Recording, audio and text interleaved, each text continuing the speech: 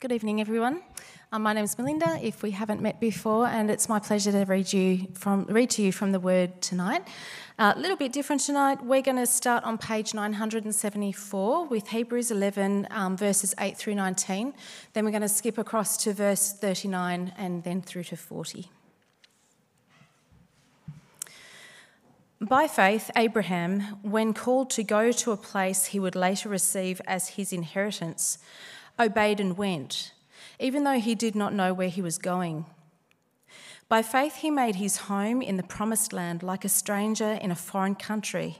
He lived in tents, as did Isaac and Jacob, who were heirs with him of the same promise.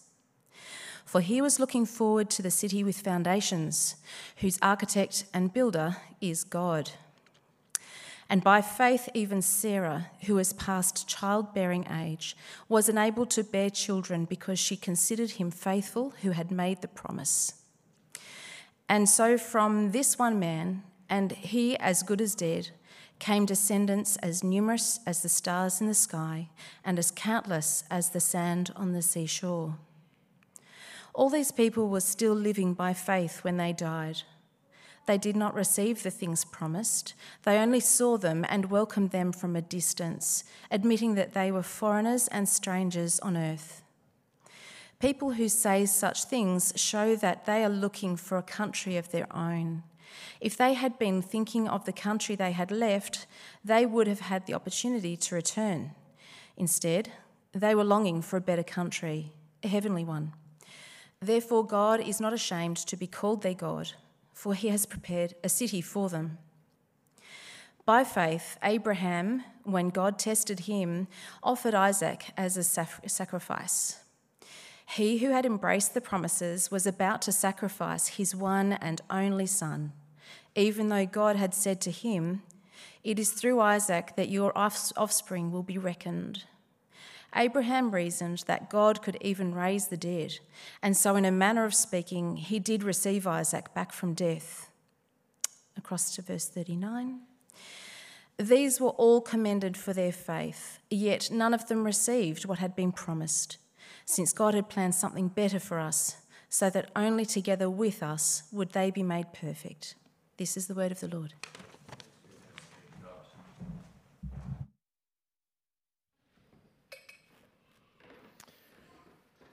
Thanks, Mel. If you'd like to open your Bibles to page 16 now, go all the way back to the start of the Bible. Page 16 is where we'll find Genesis 23.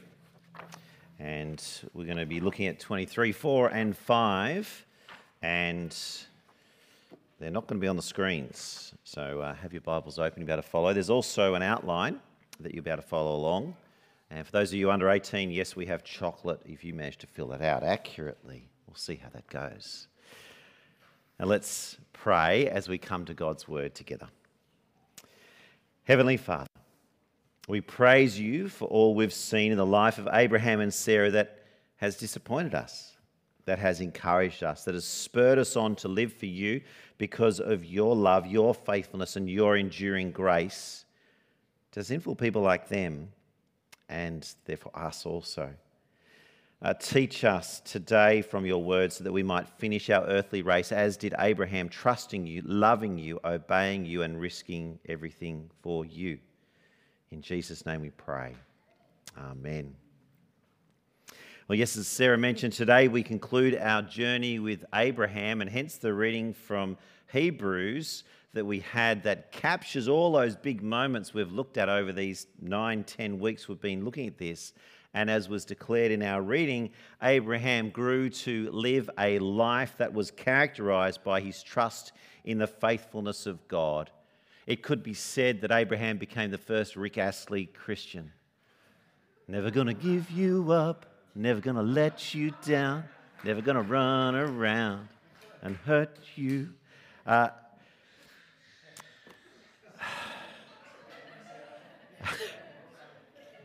That was a challenge I was given. For those of you wondering why there's laughter, besides the fact it's a weird thing to do.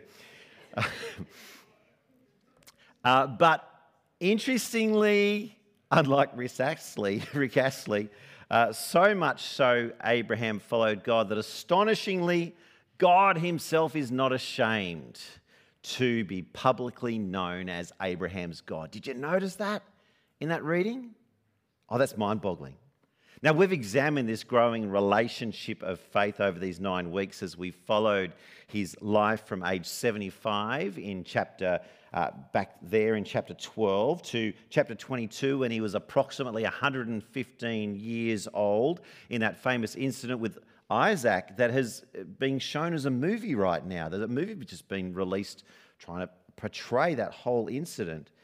And while God's glorious promises have shaped his life, Abraham's many flaws along the way, well, they've shown us also just how much he's like us he is, and how much like us he was only ever successful because of God's faithfulness. God is the one who never gave up.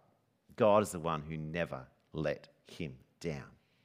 And for us who follow Jesus, well, just as helpful for us as seeing God's faithfulness amidst Abraham's errors and as a witness to all that happened in those early days when it came through all the way to Isaac's birth, just as helpful as seeing that is actually seeing the last 60 years of his life played out for us in chapters 23 to 25. This is now a mature faith lived out in the normal earthly challenges that are more like the things you and I face, more like the things that we're in. And especially noting that most of us have somewhere between 60 and less years to live. When we think about it, that's the zone we're in. We're all roughly in the last 60 years of life or near it. So let's check this out together and have those church Bibles open as I take you through these chapters. I'm going to read them as we go and just comment along the way. A bit of a tour guide kind of approach tonight. We start there, 23 verse 1. Sarah lived to be 127 years old. She died at Kiriath Arba, that is Hebron, in the land of Canaan. And Abraham went to mourn for Sarah and to weep over her. And this is significant. So important is Sarah that no other woman in the Bible has her age recorded at death. None. No other woman. Such an example was Sarah and remains Sarah that the Apostle Peter in chapter 3 of his letter, Peter encourages all Christian women to live as Sarah did. Though kings had fallen madly in love with her because of her external appearance, Sarah is commended by Peter as being the most beautiful woman in all the Bible, not because of external things, but because of her inner beauty, that of a gentle and quiet spirit in which she put her hope in God as wife to Abraham in all those testings. However, like all of us, Sarah wasn't perfect. The wages of her sin were death, just as they will be for us, and she died at age 127. And that means that her death, if she was 127, Abraham is 137, 10 years older. Isaac is 37 years old, and they both deeply mourned her passing. Verse 3. Then Abraham rose from beside his dead wife and spoke to the Hittites. He said, I'm a foreigner and a stranger among you. Sell me some property for a burial site here so I can bury my dead. And those words should be ringing in our ears, shouldn't they? If you weren't here last year, we studied 1 Peter. Those words, a foreigner and a stranger. Well, that description, not only was it true of Abraham then, it's true of all Christians today. That's how the New Testament describes us while we wait for Christ's return. We are foreigners and strangers here. This is not our home. It's a lovely stopover. It's a beautiful place. Our home, though, is the heavenly city to come that was mentioned in that Hebrews reading. That's what Abraham was living for. That's what we live for. And understanding this truth, well, Abraham learned to live by faith and not by comfort in what he could gather around him in those moments. To live not by sight, but by faith in what God had promised. And so he approaches the Hittites. The Hittites replied to Abraham, Sir, listen to us. You're a mighty prince among us. Bury your dead in the choicest of our tombs. None of us will refuse you his tomb for burying your dead. Then Abraham rose and bowed down before the people of the land, the Hittites. He said to them, If you're willing to let me bury my dead, then listen to me and intercede with Ephron, son of Zohar, on my behalf, so he will sell me the cave of Machpelah, which belongs to him and is at the end of his field. Ask him to sell it to me for the full price as a burial site among you. Well, Ephron Hittite was sitting among his people, and he replied to Abraham in the hearing of all the Hittites who had come to the gate of his city. "No, my lord," he said, "listen to me. I give you the field, and I give you the cave that is in it. I give it to you in the presence of my people. Bury your dead." Again, Abraham bowed down before the people of the land. He said to Ephron in their hearing, "Listen to me if you will. I will pay the price of the field. Accept it from me so I can bury my dead there." Ephron answered Abraham, "Listen to me, my lord. The land is worth 400 shekels of silver. But what is that between you and me? Bury your dead." Well, Abraham agreed to Ephron's terms and weighed out for him the price he'd named in the hearing of the Hittites, 400 shekels of silver, according to the weight current among the merchants. So Ephron's field in Machpelah near Mamre, both the field and the cave in it, and all the trees within the borders of the field, were deeded to Abraham and his property in the presence of all the Hittites who had come to the gate of the city. Afterward, Abraham buried his wife Sarah in the cave in the field of Machpelah near Mamre, which is at Hebron, in the land of Canaan. So the field and the cave in it were deeded to Abraham by the Hittites as a burial site. Now, these negotiations for us as we read them, it's just a bunch of history. And why is this even recorded in the Bible? All this stuff about this burial site, strange, amusing perhaps. But significant things are going on here. If something even random like this gets recorded in the Bible, significant things are going on. And significant things going on here is the thing that we should be noticing. Did you notice where it was? It's Hebron. This is at Hebron. The place at Hebron is the centre of the land, which is the place where, as we've seen in Abraham's life, he's seen great blessing in the past. And Hebron would, in fact, become very important in the future history of Israel as the place where royal kings would be confirmed. And though Abraham bowed before them, not like a king, Abraham here is declared to be a royal prince among the Hittites. And so, of course, they charge him like royalty for the burial plot and the field. 400 shekels of silver, roughly 4.5 kilos of silver. At the time, roughly 60 years' wages. That's a lot of dough. That's an exorbitant price. But still, this was the Middle East. And in actual fact, they expected Abraham to bargain Zohar down. So why doesn't he? Why doesn't he say, 400 for that? You must be mad. I'll pay you 50. 50? You trying to rob me? 350. Oh, 350 for that. You must be mad. And on it goes. But he doesn't. Abraham pays more than what the field is worth. And he does it for two reasons. One, so just like with the king of Sodom back there in chapter 14, it could never be said that Abraham had been made rich by the Canaanites or anyone who lived in the land who might later dispute his rightful ownership to that land. Oh, it was a gift and he's just taken advantage of us. No, they could never say that. And secondly, too, because 60 years' wages is nothing in the light of the promises of God. Even if it made him a pauper, it was worth it because Abraham's treasure was in heaven, not in the silver in his pocket. Abraham is just like you and I as Christians today who give money to church, who give money to missions, who support things all over the place because our hope is in the promises of God and not in the security of our bank balance, but in Him. In Him who has given us the promise, who's building a city in which we will have eternally. And so Abraham buries his beloved Sarah in the cave at Machpelah near Mamre at Hebron, a cave that will become the family burial plot of faithful Israelites for centuries to come as they each look forward later to what God would provide. And so with Sarah's death, what's next for Abraham? Well, we find out, chapter 24. Abraham, now very old, and the Lord had blessed him in every way. He said to the senior servant in his household, the one in charge of all that he had, "Put your hand under my thigh. I want you to swear by the Lord, the God of heaven and the God of earth, that you will not get a wife for my son from the daughters of the Canaanites among whom I'm living, but will go to my country and my own relatives and get a wife for my son Isaac." Oh, okay, that's fine, but hang on a tick. What's with the whole hand under the thigh promise. What's that?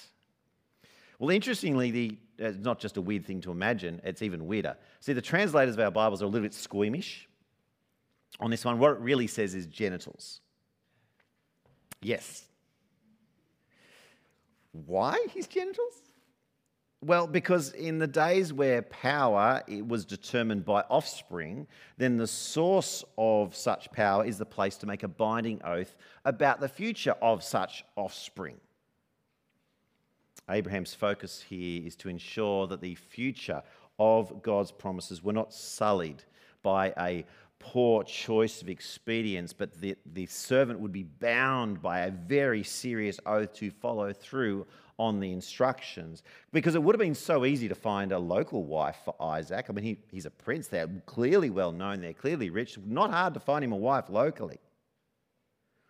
And it would have been even easier to take Isaac away from the land back to the old family to, perhaps get a wife from there. But to do so would be a denial of trust in God who had provided what he had promised. Isaac in the land, those three promises, blessings, a land, and descendants who were going to own that land. So don't take the descendant out of the land.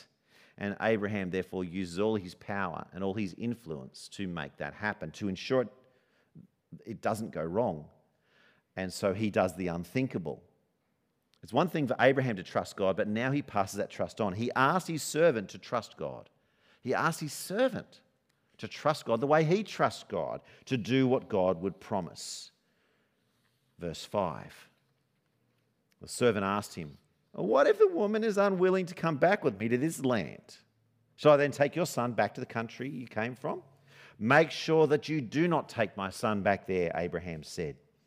"The Lord, the God of heaven, who brought me out of my father's household and my native land, and who spoke to me and promised me on oath, saying, 'To your offspring I will give this land,' he will send his angel before you so that you can get a wife for my son from there. If the woman is unwilling to come back with you, then you will be released from this oath of mine. Only do not take my son back there."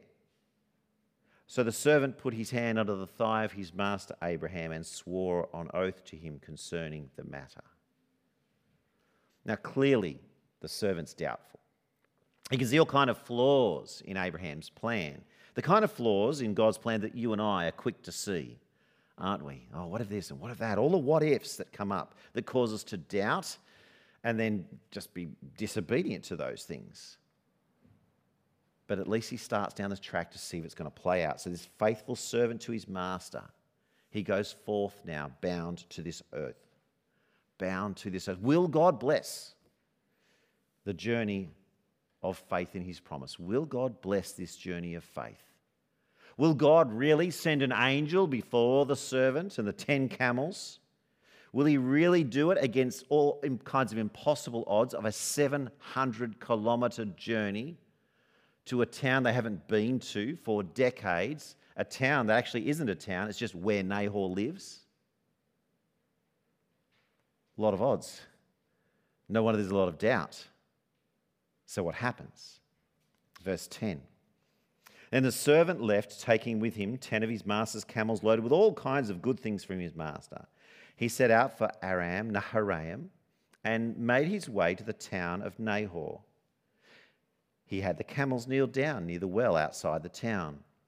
It was toward evening, the time the women go out to draw water.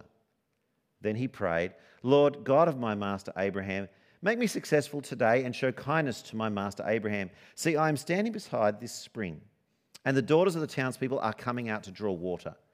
May it be that when I say to a young woman, 'Please let down your jar that I may have a drink,' and she says, 'Drink, and I'll water your camels too,' let her be the one you've chosen for your servant Isaac. By this I will know that you have shown kindness to my master." Now clearly the servants followed the directions of Abraham to the letter. He's made it that 700-kilometre journey, like it's barely a verse here. That's a long journey, okay? We're talking a long time later. He makes it. And now he sets out this guidance prayer, asking God to, this kind of test for God to lead him to the right woman so that he'll know which one to ask. He's in the right town, but which one? Which girl? And what a bizarre test it is. He's not looking for a miracle. He's not saying, the girl that walks out with a halo around her head, Lord, make it her. No, he's looking for a particular type of woman. The first woman who agrees to give me a drink of water and then who offers to put petrol in the tank of the camels, let her be the one. How's this a useful test? I know when I went looking for a wife, I had very different criteria. I would have appreciated a free tank of juice, but Well, for Abraham's servant, what did this mean? It meant that the woman coming out, for a virgin woman to accept such a request from a strange man and give him a drink would mean she's gracious and would mean she is hospitable. At the very least, it's going to mean that. And for her to offer to water the camels would have to mean that she is healthy, hardworking, and exceedingly generous. Now, we know this because of how much water is required to fill a camel. Anyone ever filled a camel? I haven't either. So what I'm told, and also how long it takes them to drink, right? And how big is Rebecca's water jar? She's a young woman with something carried on a shoulder. So we're not talking, a 44-gallon drum here. To achieve what he hopes would mean this woman would have to commit to a task that would take around 2 hours to complete, would involve roughly 80 to 100 trips back and forth from the well, depending on how dry those camels were. 10 of them. In which case, the servant was indeed looking for an extraordinary woman to become the new matriarch, Isaac's wife. And God delivered on that prayer. Verse 15. Before he had finished praying, Rebekah came out with her jar on her shoulder. She was the daughter of Bethuel, son of Milcah, who was the wife of Abraham's brother Nahor. The woman was very beautiful, a virgin. No man had ever slept with her. She went down to the spring, filled her jar, and came up again. How's that for God's timing? It means that God had moved Rebekah to go out with all the other women immediately at the beginning of the prayer, because all the girls were walking out as he started praying, remember, and he finds this girl. And even though the servant wasn't looking for a fast result, he didn't say, make it the first person I meet. Still, the angel of the Lord provided her just as Abraham had told the servant that he would. And so verse 17, the servant hurried to meet her, one amongst many, and he said, please give me a little water from your jar. Drink, my lord, she said, quickly lowered the jar to her hands and gave him a drink. After she'd given him a drink, she said, I'll draw water for your camels too, until they have had enough to drink. So she quickly emptied her jar into the trough, ran back to the well to draw more water, and drew enough for all his camels. Without saying a word, the man watched her closely to learn whether or not the Lord had made his journey successful. Now, we rightly think that he should get off his lazy behind and help her, shouldn't he? 2 hours work we're talking here. Come on, mate. But if he had, that would have ruined the test. Had he helped Rebekah, he could not have been sure that the Lord had made his journey successful. His patience in waiting and watching is necessary. He sits, he waits, he watches every move until it's complete. Now, we mustn't be too hasty to claim success from God before a task is actually complete. We should be careful on this. Verse 22, when the camels had finished drinking, then the man took out a gold nose ring weighing a bikar and 2 gold bracelets weighing 10 shekels. That's a serious amount of jewellery, if you're wondering. But still the servant doesn't know who she is. Now, we know because we were told earlier in the text, but she didn't actually have a sign. I'm the daughter of Milcah.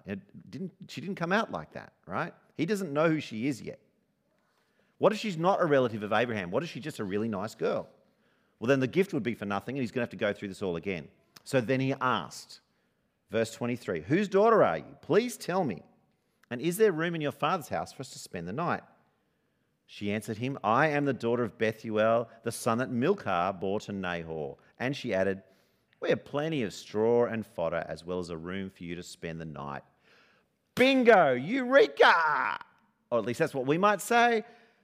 But the servant's way more pious. Then the man bowed down and worshipped the Lord, verse 26, saying, Praise be to the Lord, the God of my master Abraham, who's not abandoned his kindness and faithfulness to my master.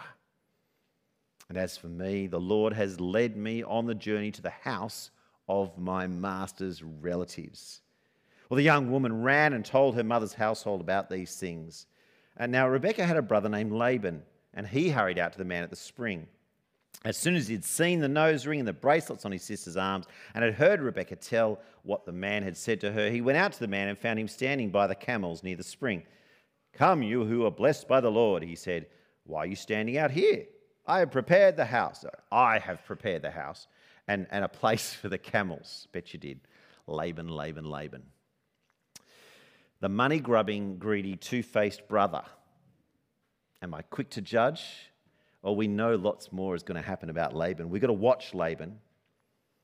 As soon as he sees the jewellery on his sister, we're told that here, he's there. And it's not that he beat his father Bethuel to it. No, Bethuel by this time was an incapacitated old man. But Laban is a greedy man worth watching.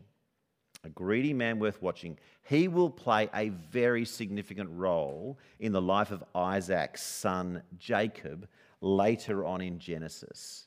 This guy is one we need to watch and watch his greed, and you see it here at this first moment. And for the man, so verse 32, he went to the house and the camels were unloaded, straw and fodder were brought for the camels, water for him and his men to wash their feet. Then food was set before him, but he said, I will not eat until I have told you what I have to say. And tell us, Laban said. Now, refusing to eat like this from the servant, well, it demonstrates the urgency and the significance of what's going on here. He has found his prize, and he's not going to dally now with conventions so he can make sure that he does claim her quickly and nothing gets diverted. The power of the oath he swore to Abraham, what he's witnessed about God leading him to precisely the right woman in precisely the right place, it's driving him on. And so he tells the story. And as he does, notice how he tells it here. Notice the role of God's providential love and care at every point. Verse 34. So he said, I am Abraham's servant. The Lord has blessed my master abundantly and has become wealthy. He has given him sheep and cattle, silver and gold, male and female servants, camels and donkeys. My master's wife Sarah has borne him a son in her old age, and he has given him everything he owns. And my master made me swear an oath and said, You must not get a wife for my son from the daughters of the Canaanites in whose land I live, but go to my father's family and to my own clan and get a wife for my son. Then I asked my master, What if the woman will not come back with me? And he replied, my master Abraham, The Lord before whom I have walked faithfully will send his angel with you and make your journey a success, so that you can get a wife for my son from my own clan, from my father's family. You'll be released from my oath if when you go to my clan they refuse to give her to you. Then you will be released from my oath. When I came to the spring today, I said, Lord God of my master Abraham, if you will please grant success to the journey on which I've come. See, I am standing beside this spring. If a young woman comes out to draw water, and I say to her, Please let me drink a little water from your jar. And if she says to me, Drink, and I'll draw water for your camels too, let her be the one the Lord has chosen for my master's son. And before I finished praying in my heart, Rebekah came out with her jar on her shoulder. She went down to the spring and drew water, and I said to her, Please give me a drink. She quickly lowered her jar from her shoulder and said, Drink, and I'll water your camels too. So I drank, and she watered the camels also. I asked her, Whose daughter are you? She said, The daughter of Bethuel, son of Nahor, whom Milcah bore to him. Then I put the ring in her nose and the bracelets on her arms, and I bowed down and worshipped the Lord. I praised the Lord, the God of my master Abraham, who had led me on the right road to get the granddaughter of my master's brother for his son. Now, if you will show kindness and faithfulness to my master, tell me, and if not, tell me, so I may know which way to turn. Oh, it's on his heart, isn't it? Laban and Bethuel answer, This is from the Lord. We can say nothing to you one way or the other. Here is Rebekah. Take her and go. Let her become the wife of your master's son as the Lord has directed." Hooray! And now the eating and the drinking can begin, but not before God is acknowledged as the provider of all these good things. And that's what the servant does, verse 52. When Abraham's servant heard what they said, he bowed down to the ground before the Lord. Then he brought out gold and silver jewelry and articles of clothing and gave them to Rebekah, and he gave costly gifts to her brother and to her mother. And then he and the men who were with him ate and drank and spent the night there. And when they got up in the morning, he said, "Send me on my way to my master." He's not going to be diverted, is he?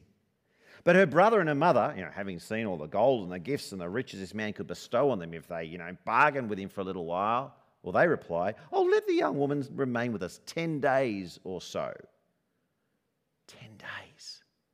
And then you may go. But he said, "Do not detain me. Now that the Lord has granted success to my journey, send me on my way so I may go to my master." And then they said, "Well, let's call the young woman and ask her about it."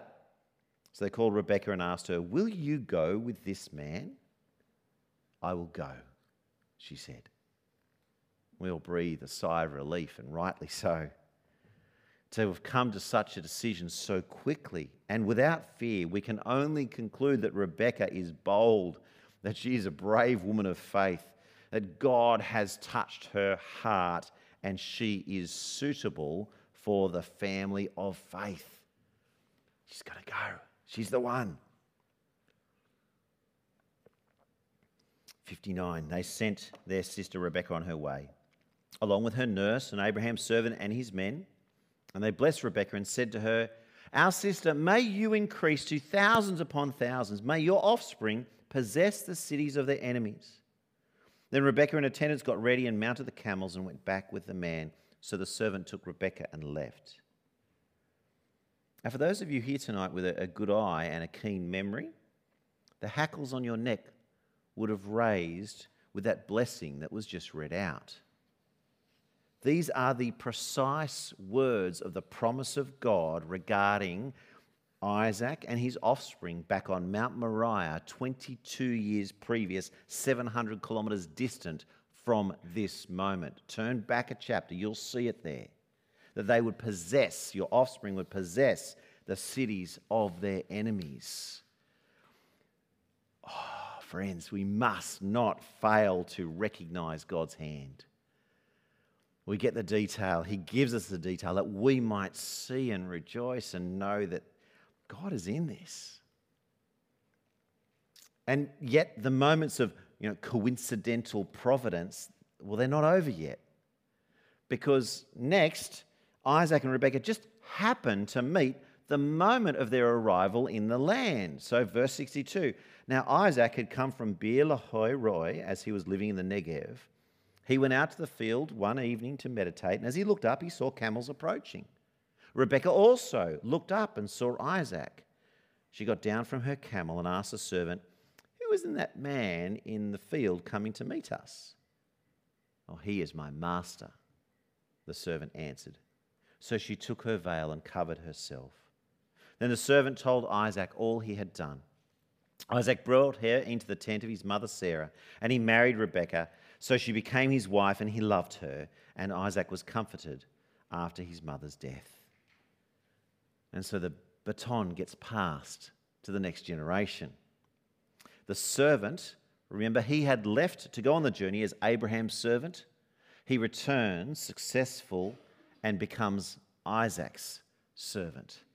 Everything's changed with this fulfillment. And likewise, Rebekah took her place in the tent of the family matriarch. Not as wife of Abraham. Remember, Abraham's still alive. The family matriarch should be his wife. But no. Not of Abraham, but as the wife of Isaac, the child of promise. And so what happened to Abraham? With the coming of Rebekah to Isaac and their move into the spotlight, we read now of Abraham's last curtain call, which reads like a eulogy combined with the reading of a will, highlighting the promises of God's blessing on the nations through Abraham. Verse 25. Abraham had taken another wife, whose name was Keturah. She bore him Zimran, Jokshan, Medan, Midian, Ishbak, and Shuah. Jokshan was the father of Sheba and Dedan. The descendants of Dedan were the Asherites, the Letushites, and the Lermoites. The sons of Midian were Ephah, Epher, Hanok, Abidah, and Eldaah. All these were descendants of Keturah. Now trace the names of these people in the Bible, and we'll find numerous nations later on in the Bible who Isaac's descendants are going to encounter. And notice, if you will, particularly that Moses' wife Zipporah, Moses' wife later in the Bible, her name Zipporah, is a Midianite, and it's her father who will help the Israelites as they wander through the deserts. Follow these people, lots of interactions to come. But meanwhile, we should also note that not one of these descendants, not one of these other descendants receive any inheritance from Abraham. Verse 5. Abraham left everything he owned to Isaac. But while he was still living, he gave gifts to the sons of his concubines and sent them away from his son Isaac to the land of the east. And as we should expect, God had the last word, bringing an end to the life of the father of faith, blessing Isaac in his place. Verse 7. Abraham lived 175 years. Then Abraham breathed his last and died at a good old age, an old man and full of years, and he was gathered to his people. His sons, Isaac and Ishmael, buried him in the cave of Machpelah near Mamre in the field of Ephron, son of Zohar the Hittite, the field Abraham had bought from the Hittites. Then Abraham was buried with his wife Sarah. After Abraham's death, God blessed his son Isaac, who then lived near Beer Lahai Roi. Well, like us and like Sarah, the wages of sin for Abraham is eventual death. However, he's buried in the cave at Machpelah next to Sarah in Hebron, and his bones remain testifying to the promises of God that defined his life and now his eternity. But what do we make of verse 8, where it says, and he was gathered to his people? What people was Abraham gathered to? Such a strange thing, isn't it? This can't be speaking about the placement of his body in burial, because he wasn't taken back to the family burial grounds, which have been 700 clicks away in Haran. Now, Sarah's body is the only body that's present, and that doesn't match this statement. So who's the people that he's gathered to? Well, according to Hebrews 11 verse 40 that Melinda read out for us, well, I'm looking at those people right now.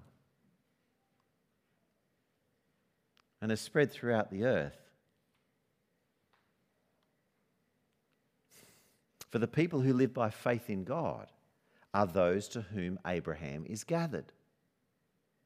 That's why the New Testament will declare, and does declare, that through Jesus, anyone who has faith in God is a child of Abraham. That's the people.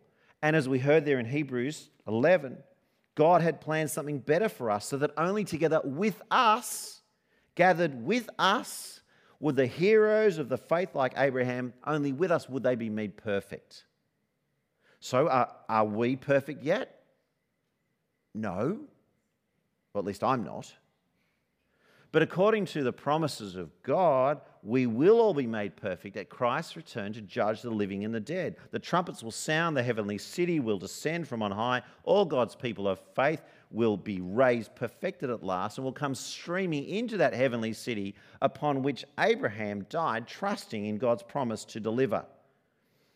And if we die before that great day, Jesus assures us that all who have hoped in him will be gathered and comforted in the embrace of Abraham, with whom we will be perfected later at Christ's return. As we saw with his other children, Abraham's blood relatives are distant and they're insignificant compared to the family connection he has to all who trust in God. And that includes you and I. We trust in God's Son, the Lord Jesus, who only through him can we know the Father. And just like Abraham himself was raised up out of nothing to prominence in God's family. So all children of faith in Jesus are raised up by God from nothing, just as John the Baptist declared we would be, that even the stones in the ground could raise children for the Lord if the Lord so decided. Well, indeed, he's gathered his people. Well, friends, the old saying that many say, it just isn't true. God doesn't help those who help themselves. He doesn't help those who help themselves. No, God helps those who entrust themselves to him, as did Abraham. And like Abraham, may it one day be said of you, of me, of all who trust in the Lord Jesus, that God is not ashamed to be called their God. Amen.